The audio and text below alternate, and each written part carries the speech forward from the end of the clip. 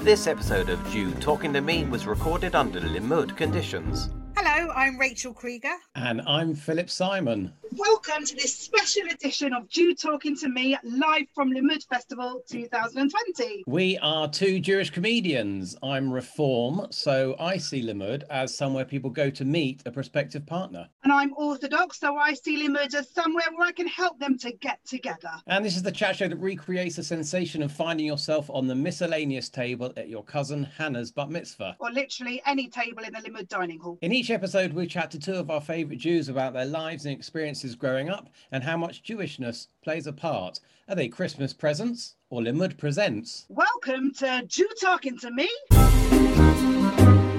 So, Philip, what is the most Jewish thing that's happened to you recently?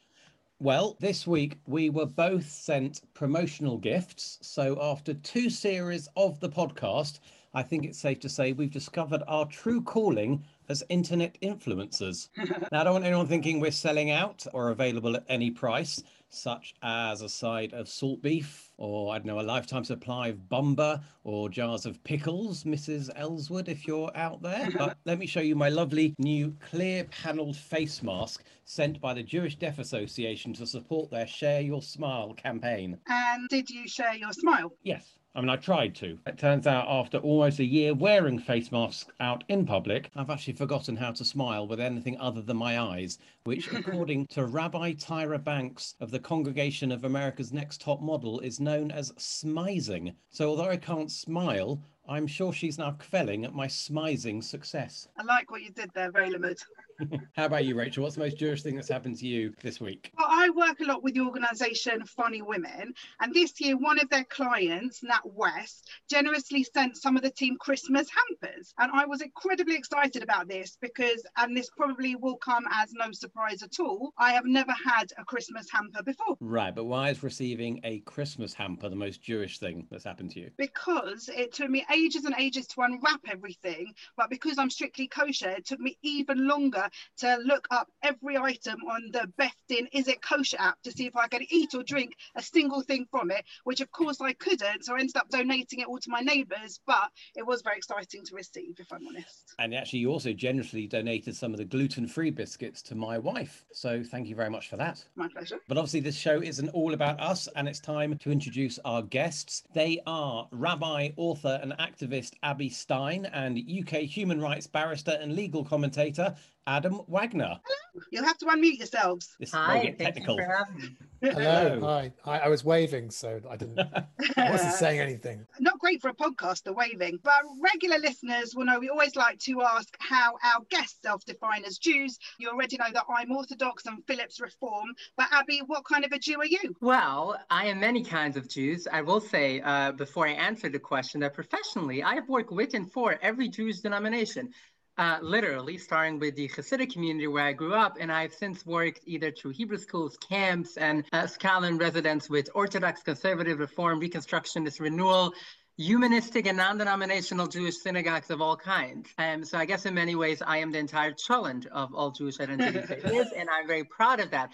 But personally, I like to say that I'm a cherry-picking Jew, and that is not okay, that is beautiful. And I think the most Jewish thing that you can do, if you look on Judaism throughout history, is pick and choose what you want to do. And to me, that is my identity, to pick and choose the most beautiful parts that I could find and share that both with myself and with all around me. And if you follow me on social media or anywhere in the world, you know that I can't stop talking about whatever it is, simple challah or some complicated teaching that I found from a 13th century rabbi who I believe is trans. Anything in between.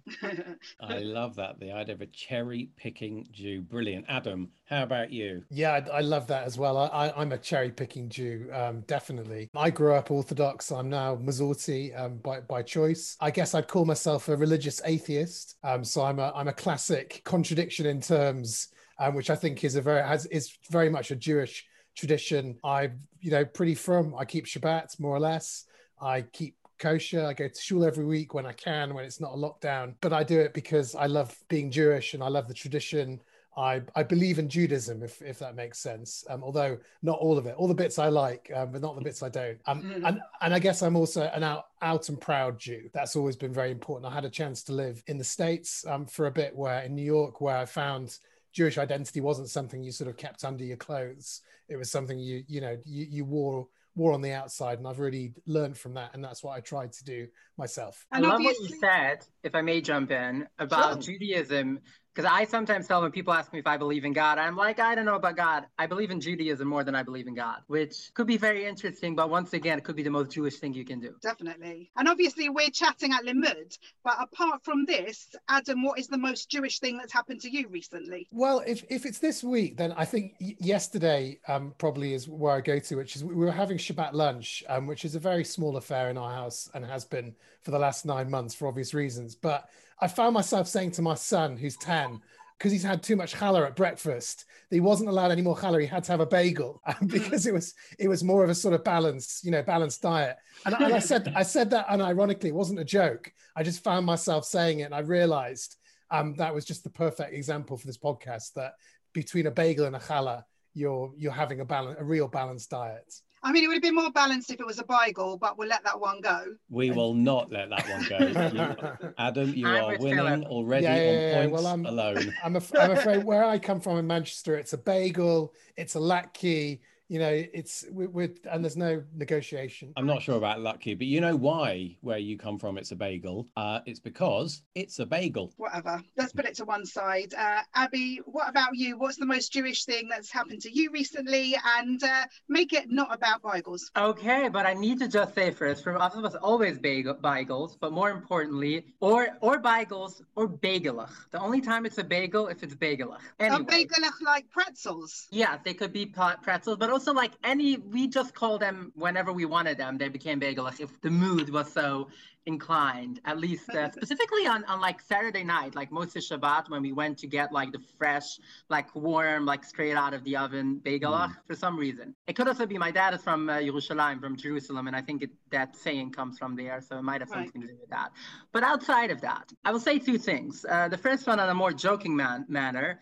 I convinced this girl I'm dating that gefilte fish can be really good if it's homemade and made out of salmon fish, which is how I do it.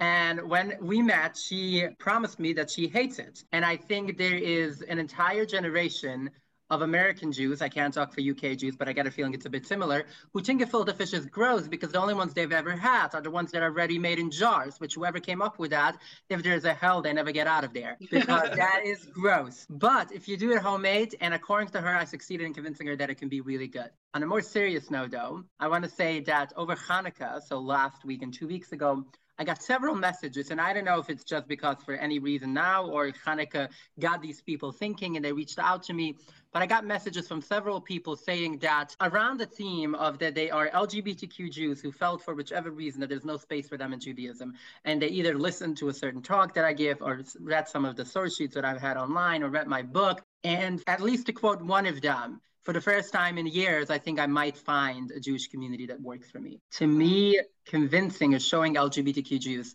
that they can be part of the Jewish community isn't not just okay, it is the most Jewish thing that could happen to me. Yeah, that's really wonderful. That is, and especially I think somewhere like Limud, to be able to see how all-inclusive we can be. Yeah, we accept people who say bagel, we accept people who say bagel, people who say bagelach, like we're very, very inclusive. We are, and also for everyone who is keeping track at home, we've had cholent, bagel, challah and gefilte fish, so if you are playing Limud bingo, then you are very close to a full house.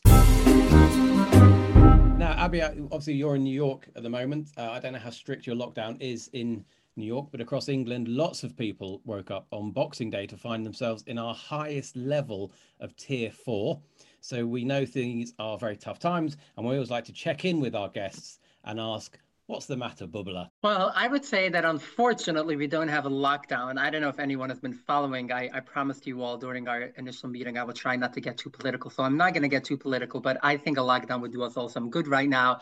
But we do not have one. I have personally been sticking to literally a handful of people who are kind of the only people I've been hanging out with ever since March.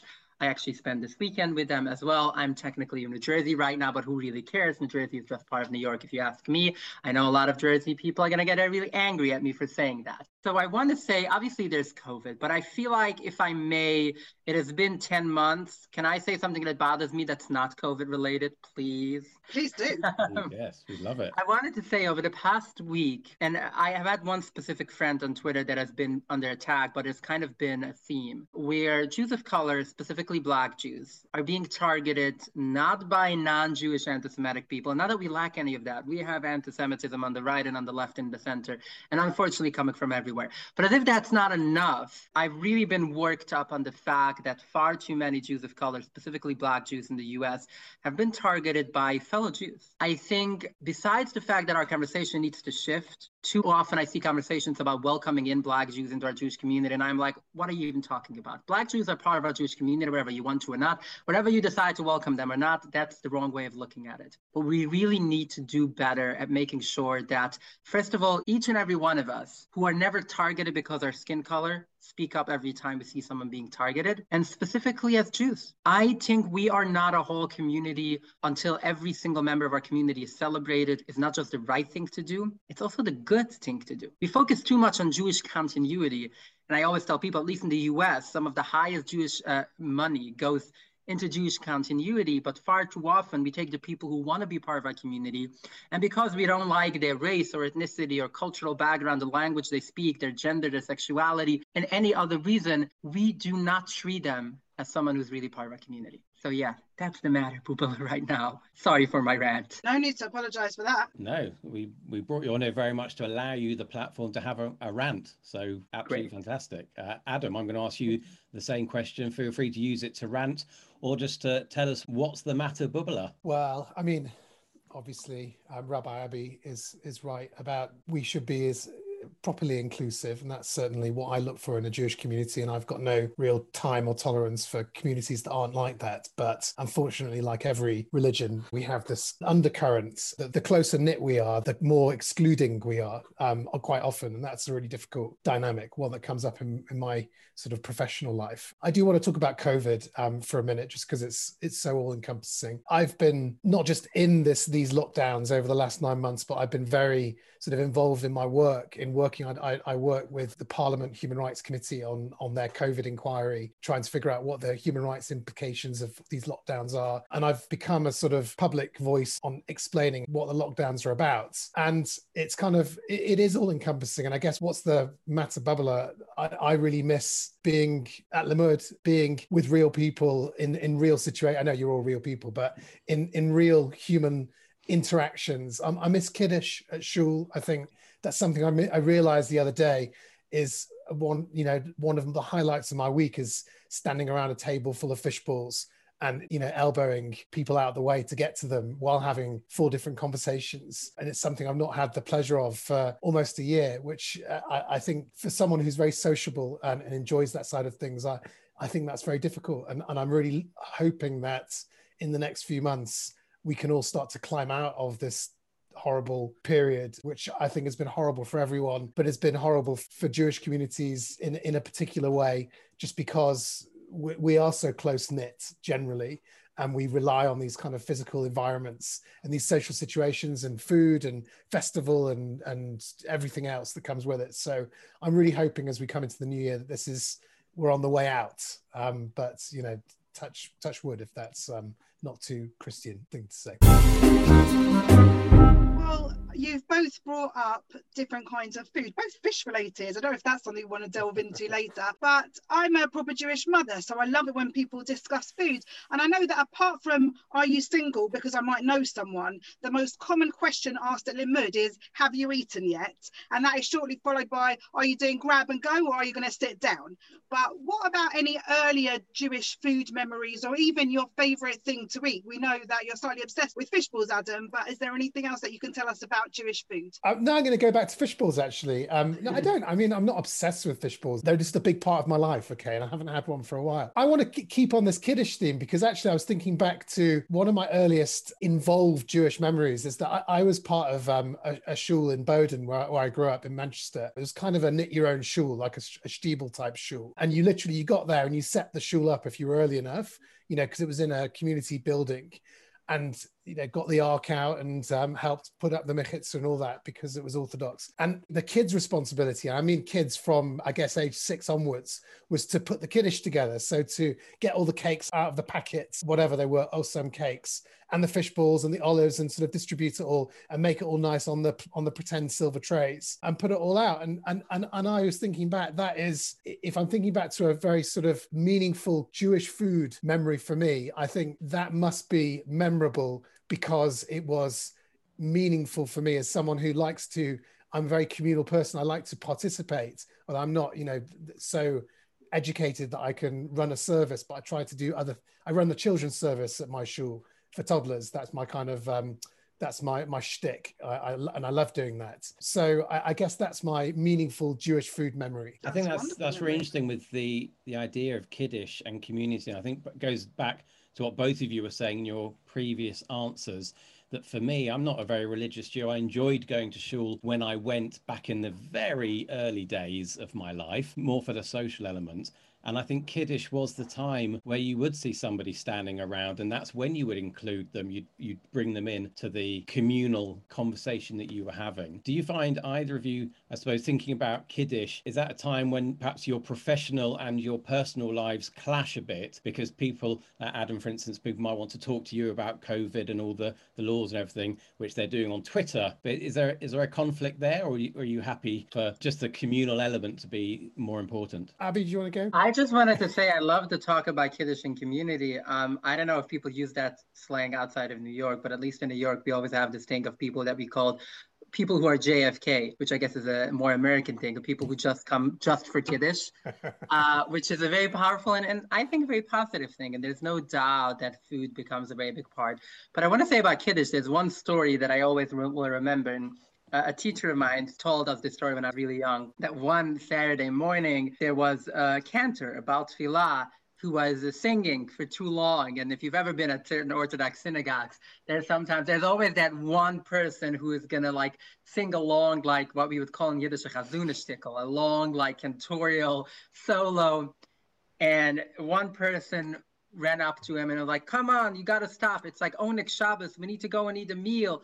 And that's what we have to do on Shabbat. And how dare you take so long? So that person answers him, oh, come on, cut it. You don't really care about Shabbat. You just want to eat a cholent and a kugel. So the rabbi who's listening to all of it turns to both of them. Is like, listen, it's very possible that a person who complains about the long service actually only cares about the kugel and about the cholent and the food and just wants to have a good Shabbat kiddush. But frankly, that is what Shabbat is about. I think so much, and maybe it's a bit of a Hasidic way of looking at it, but so much of Shabbat is exactly that fact, that is these simple materialistic, yes, the kiddush, the food, whatever it is, that is exactly what Shabbat is, at least partially. It's not all Shabbat is, but it is a very important part of Shabbat. So being a kiddush, or going to synagogue because you look out for kiddush, I think it's once again, it comes back to both what Adam and I was talking earlier about what is our Judaism. Saying that you only go to synagogue for kiddush could be the most Jewish thing ever, and frankly, at its core, maybe that is the most Shabbos-dige thing, as we would say, the most Shabbat thing that you could do. If you could hear a tapping noise before,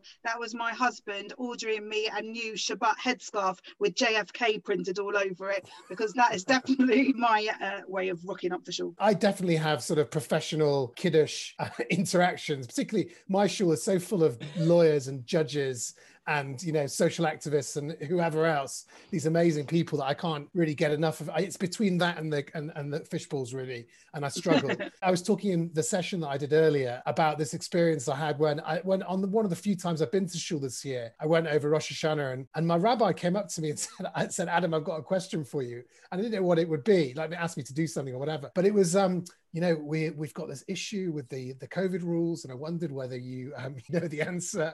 And I found myself saying, according to the strictness of the rules, you could do this, but there's a leniency to do that. And I realized I'd kind of, not only had I become a sort of COVID rabbi, but the whole country had become sort of Jews without realizing it, because now they have to worry every time they leave the house whether they're breaking some sort of minutiae of some law. that somebody set for them 5 minutes ago. So I think we've all become Jews, but without the kiddush, basically the worst kind of, all the bad stuff without the good stuff. It's a tragedy. And if you couldn't get pasta from your supermarket, then you were fasting as well. Terrible. We've talked about it on the podcast before, the idea that you have a certain level of kashrut that you keep in your life. And with lockdown, it was very similar. Certain things that you will do, certain corners you will cut. And it was exactly the same with kashrut. So I think food and Jews have brought a lot to the COVID conversation. Definitely. Abby, you wanted to say something, and I want to hear your Jewish food memory. Exactly. That's what I was going to just try to get at, because I wanted to say first and foremost, and I get a feeling that everyone so far that has spoken here on the call will agree with that. When you asked this question, I started thinking, okay, the real question for me is, do I have any Jewish memories that are not food related? Or like, even if it's not directly, it's either related to food or the lack of food, or when we can or can't eat, and how we eat and what we eat. And I think specifically where I come from in the Hasidic community, our meals were extremely structured, and we were told, like every Shabbat we had the exact same about 5-course meal on Friday night, and similar but with slight differences on Shabbat morning.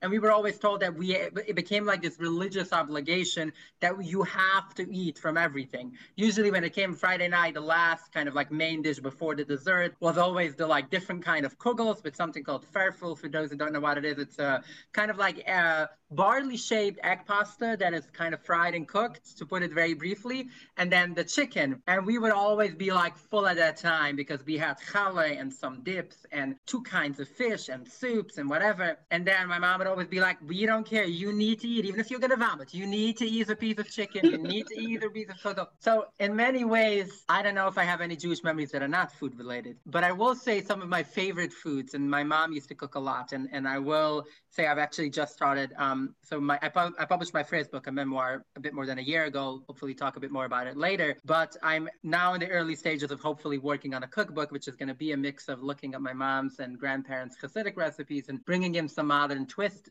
to that as well. But one of my favorite dishes always was, my mom had this pickled chicken version that she would make. So it's like a lot of kind of like piece of chicken taken out of the bones that is then put together in like a roll, almost looks like a loaf, and then pickled for I don't know how long. We usually bought it already pickled. And then she would make that only on holidays. So that became like if we were really nice, then on Yom Tov, that's the chicken we got. And that became, I think, my favorite. If I smell, there's certain flavors of pickled anything that when I smell that, it still is going to remind me of that chicken since I was really young. And it gives me that like quasi chili feeling sitting outside. Wow. I mean, we've discussed pickles a lot on our show over the last 2 series, and no one has ever mentioned pickling a chicken before. I don't think I've ever heard of that. Wow. Here's what I would say. I'm not sure how it's pickled, and if it's pickled on the traditional version, I really don't know much about that. Because my mom, I do know the recipe for it, but it was always the chicken we bought like it. It could also be that it's not pickled in a conventional sense, and we just called it that. I might have to go down to Williamsburg at some point and actually pick up a piece of it and try to figure out how it's made. I'm trying to work out if it's like salt beef or like kimchi, but chicken. Definitely not like kimchi. Would you eat it hot or cold? Hot, always hot, in like a really great sauce, sometimes sweet, sometimes sour or savory. You can go with different versions of it. And it was never like on its own. It always came attached like a main dish on every Yom Tov for us. It was like with several different kugels and farfel and sweet carrots and simmis and like everything else that came with it. It's interesting. And we didn't even call it, like pickled chicken was how my mom would call it when she bought it. When we actually served it, we always called it Bendelfleisch in Yiddish, which kind of translates to a string chicken. I know it doesn't sound as good in English, but that was mostly because when you pickle it or whatever acid or whatever they put it in, it's put in like a net, which makes it look like it has strings on it. I talk a bit about it in my book for anyone who wants to learn more about pickled chicken. What's the book called? Oh, I was going to talk about it later, but it's Becoming Eve. It's mostly just my childhood and growing up until the point where I'm leaving. There's more coming, hopefully. And there's a whole chapter on pickled chicken. Not a whole chapter. A few paragraphs. And you could do a whole session at Limud on pickling chickens. I'm all in. Let's talk about it. Yeah, maybe we should do it next year. I think you are overestimating the power I have to make bookings for Limud. No, I know. I know who to reach out to. Don't worry. I know some of them are on the call even. We'll figure it out.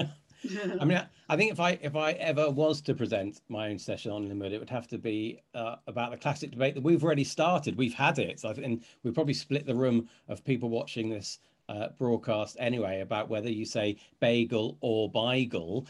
We know that Jews love a broigus, so it's time for us now. We want to hear about your favourite feuds. Adam. I just couldn't.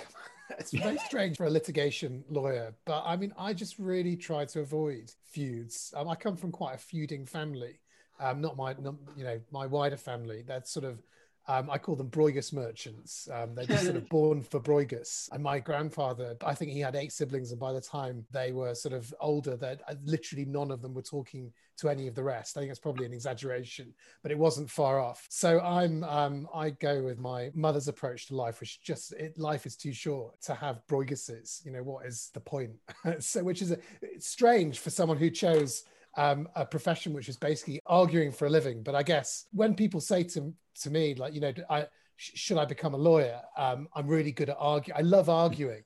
And I often think, well, I don't think it's actually really that good a skill, because if you love arguing, you're never going to come to a conclusion. You can never reach a settlement. You can never actually get anywhere. And I think that obviously there are people who love arguing and love having arguments who do really well in my profession, but it's not for me. I'm very much a sort of kiss and make up kind of person. I mean, I suppose for you, the more important thing is that other people have Broiguses, because that's what will keep you employed, indefinitely. Exactly. And I try and be either the peacemaker or the person who stands up for my clients, which I'm fine, and you do get emotionally involved sometimes. And I think that generally isn't very helpful, because you need to be able to see the wood from the trees. And the thing you realize when you spend your life representing people who are involved in these disputes, or sometimes through absolutely no fault of their own, or even something they never ever wanted, you realize that it's impossible when you're sort of deep into that to really understand what's happening. That's what judges are meant to do. That's what courts are for, in a way. Although it seems like what lawyers do is make things worse. And I think sometimes they do, but that's really not for me. So I'm sorry if that's a bit disappointing not to give my favorite Broigus, but I just don't like them. I don't like grudges. I don't like Broiguses. But I think there's also something about the legal side of it, that often with a Broigus, no one knows where they came from. Sometimes it's a really old family feud. And I suppose in the legal sense, you'd need the details. You'd really need to understand how a Broigus came about. So maybe Broigus is the wrong question to ask. But I don't want you feeling bad that it was a disappointing answer, but we are going to see if Abby has a better answer. I wouldn't necessarily say there's good or better, and we can argue, and good is the same specifically, but they're all bad, because every argument needs to have a counter argument. Otherwise, we're not really Jewish, are we? But I want to say before I get to that, but I love, Adam, the way you were looking at Broigus and like how everyone at some point in the family was fighting. I heard also a story growing up, and for me as a child, I was always told about a Reform temple, but which we were always told it's worse going into a Reform temple is worse than going into a church, which I think is going to come up in a second. And going into a church was really bad where I come from. But the story that I was told as a child was that a Jew got shipwrecked to an island with his family, and he was the only Jew there for 20 years. Years later, another Jew shows up on the island and see that the Jew has built 2 synagogues for just him and his family. And he's like, what's going on? Why did you build 2 synagogues? He's like, what do you mean? There's one synagogue where I pray, where I daven. There's the other synagogue where I don't go. If I don't have, I needed to show my kids that there's always a synagogue where you don't go, which is kind of like the Jewish idea with Broigus. I will say one of the most, to me, it was the most weird, but also extremely informative on the mindset of certain, dare I say, religious fundamentalists. There's the story that I have with my dad. So I started leaving the Hasidic community where I grew up in 2012. And then Yom Kippur 2013 was this part of a 2-year period for me where, as one of my mentors today calls it, I had post-God traumatic disorder. I didn't want to have anything to do with Judaism. Anything that's, if you told me then that it will be a day when I will like have Rabbi on my Zoom name, I would probably think, well, I wouldn't know what Zoom is at the time, but also would probably think you're crazy. So on Yom Kippur 2013, I believe it was, I arranged a camping trip for a lot of people who also grew up Hasidic and ultra-Orthodox and have left. And on the menu, I put as many things made out of a pig that I could possibly find. It was a very like, I don't know, in your face, whoever we did or didn't believe in for Yom Kippur. 2 years after that, I ultimately got to a point where I found my community that I really loved. At the time, it was Romamu, which is a Jewish renewal community on the Upper West Side of Manhattan, a community I'm still a member of. So I was there for Yom Kippur, and they asked me to read the Haftorah, kind of a part of the Torah reading on Yom Kippur morning. And I did, and they had a live stream of it. So therefore, I had a video. So I downloaded the video and I posted it on YouTube. And somehow my dad saw it. I'm not really sure how. He doesn't have internet at home, but probably someone showed it to him. I'm not sure. And he lost it. For those of you who don't know anything about Romamu, it's a fully egalitarian community. So the setting, kind of like me imagining what my dad is seeing, he opens up this video. First of all, he's seeing mixed seating, which is one of the worst things you can tell a Hasidic person is there's mixed seating praying. But even more importantly, there was live music on Yom Kippur, and there was a woman rabbi, well, a man rabbi as well, but also a woman rabbi. He gave me this whole talk, how he would prefer that I go back to that Yom Kippur in the woods eating pork than being at a service that is mixed eating with live music on Yom Kippur. Which to me was very much, I felt like, listen, I'm not in the business of trying to convince anyone how they should or shouldn't practice anything. But if your Judaism boils down to a point where it's either my way or don't do anything, then you're doing something wrong. If you really think that your God gets really angry from an egalitarian service where people are sincerely coming together to be their best people, regardless of what your beliefs are, your God sounds like a terrible creature. I don't know. I don't even want to call it a God. But that was my most, I would say, interesting Bruegge story that I've had. But my dad, who's a Hasidic rabbi who runs a synagogue and works for kind of with something that some people call a modesty squad in Williamsburg. I think that's as much as I would say about it. I am going to jump in actually on Bruegge's. Go for it. Because I think what Abby said really hits home for me. I don't know where the phrase comes from, I don't remember, but this idea of the narcissism of small differences, that nothing cuts harder than disputes between very similar people, whether it's, you know, Jewish communities that do things slightly differently. What is it, the sort of Rabbi Akiva and Rabbi Gamliel, is it Akiva and Gamliel who had the big arguments about the tiny things? You know, I make it sound like I'm a hippie. I'm not. I do get into arguments when I feel like it's the right thing to do. But I was very involved with this issue with anti-Semitism in the Labour Party and on the left. And I'm on the left. And I found that the most vicious and the most difficult reactions I had, including really sort of quite personally complicated issues, were from Jewish people who said, I'm a Jew on the left and you are wrong. And you're so wrong, I'm going to sort of crush you. And it was the most, you know, the most aggression that I had was really from Jewish people, I think, overall, which I just found really, actually really, I mean, it was upsetting, but also just so illustrative of this issue of, maybe it's quite a Jewish thing of we see, you know, we feel as communities that we are doing the right thing and everyone else is doing the wrong thing. And it's very difficult to get outside of that mentality. I think there's something baked into Jewish communities sometimes that because we're so, we've got our backs against the walls, maybe we feel persecuted, or maybe we are just something about the closeness of the community. I don't know, but it's very difficult. I don't know what the answer to it is, but it's something that's meaningful. That is the tough one of our times. It is. But what we really want to know, of course, is whether bagel or beigel is the correct way of pronouncing it. So we can get as deep and meaningful as we like. But what we're going to do, we're actually going to launch a Zoom poll that the audience can take part in. I believe this is something that will be appearing on the screens. There's already votes coming in. Not that we want to belittle the conversation we're having, but we're going to try and have that in the background whilst this is all going on, because we obviously would like to carry on with the show. Can I just jump in? I feel like it's almost unfair. We should have like an additional question.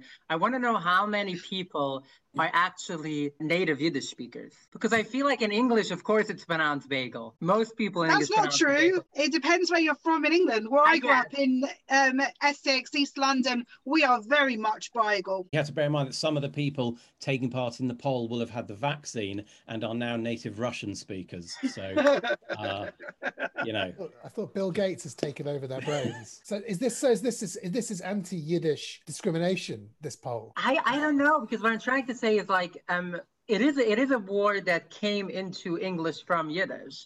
So, in turn, I think it's from German or from some other language. So I will say today, first of all, I hope no one is ever going to say that Yiddish is dead. I really have an issue. I know this is not a talk about Yiddish, but whenever people say Yiddish is dead, I want to take them to Williamsburg and show them the 3 weekly Yiddish newspapers with hundreds of pages and about a dozen of weekly Yiddish magazines that are still published every day. But the only Yiddish that is still very much active by now is mostly the Polish-Hungarian Yiddish, which is what Hasidic people speak today. And the vast majority of them say Beigel. On my side of the family, I will say my dad's side of the family is actually from Romania, and they do say Beigel. But the majority of native Yiddish speakers today do say Beigel. So I feel like it's a bit of a skewed poll if we don't know how many are really Yiddish speakers. But fine, okay. Well, the poll has been done, and if there's one thing we Brits know, it's how to do a poll. So the results are in. It is 74% for Beigel and 26% for Beigel. Anyone who's been to Limerick knows that you can't walk more than 10 feet without bumping into someone who went to camp with you 20 years ago. And in fact, I usually share a room with my old B'nai Akiva Madrich, who also, by the way, now happens to be my husband. But if you think of the idea of 6 degrees of can't eat bacon, other than us, who is your most interesting personal Jewish connection? So, Abby, what about you? I wanted to say many different things. And obviously, there are parts that everyone knows. Like, I am related to every Hasidic Rebbe by blood. If I go back 150 years, I share a direct ancestor with every Hasidic Rebbe. Literally, people have tried to challenge me on it. And even I didn't know that it was as accurate until fairly recently. I'm a direct descendant of the founder of the Hasidic movement at 5 different times. I don't know, are we all adults? Do you think I can make a joke that's maybe not SPG-13?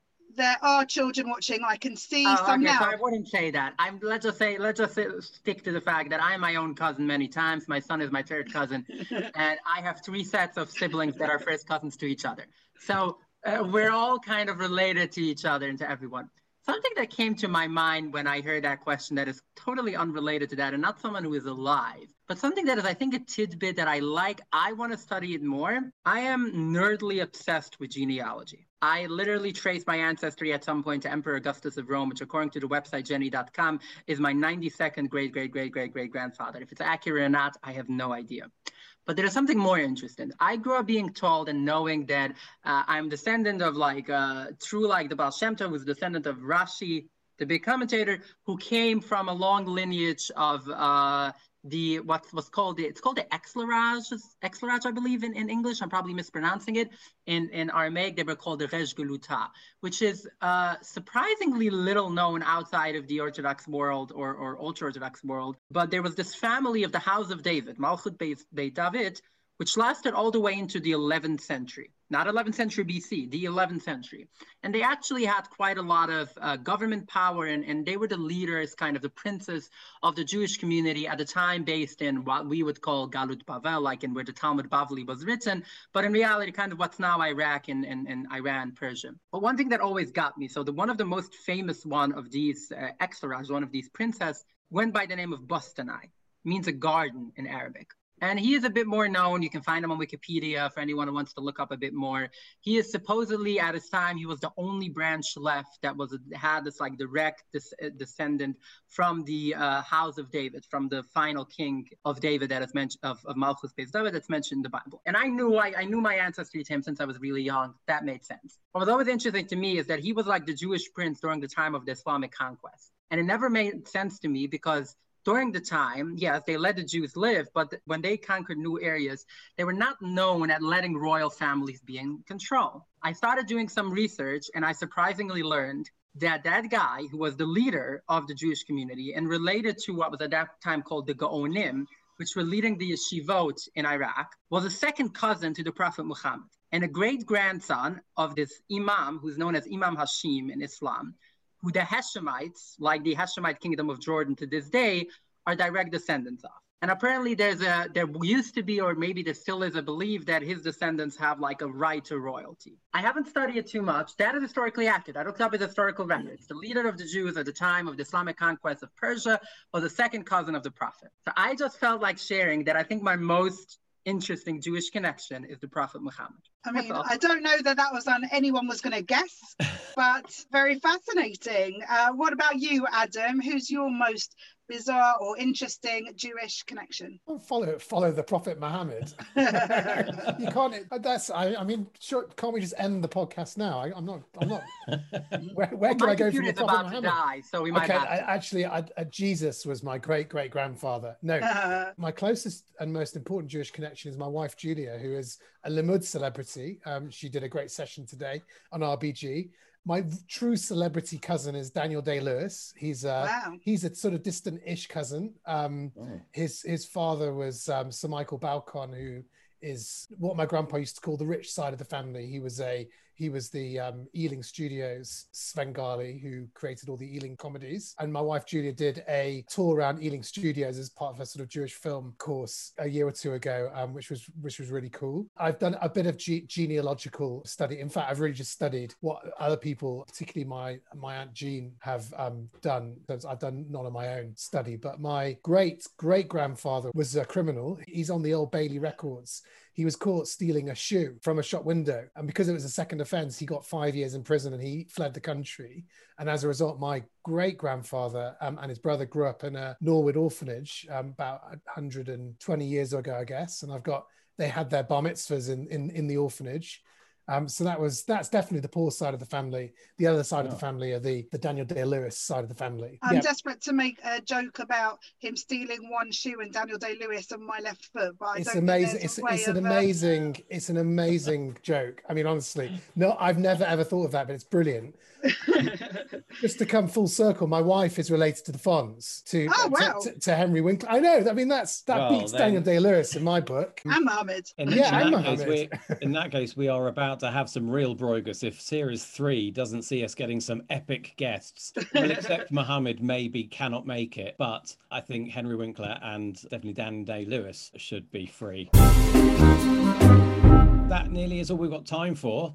Before you go, how will our audience know what you're up to if you never call, you don't write? Normally we allow 20 seconds for this, but for you, 30. Adam, where can people find you? I'm on Twitter most of the time. I'm Adam Wagner 1 on Twitter. I've got a podcast called The Better Human Podcast, which is on all podcast platforms and also YouTube, and that's me. And Abby, how about you? So my book is very easy to get. I created a quick URL. It's tinyurl.com/Medivh. It is sold locally, shed in the UK as well. I am on Instagram,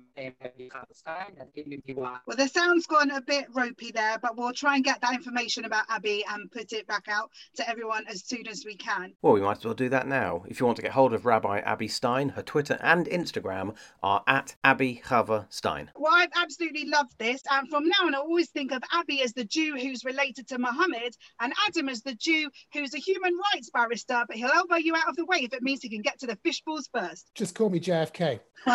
And as my grandmother used to say when she wanted to end my telephone calls, you must have better things to do than talk to me.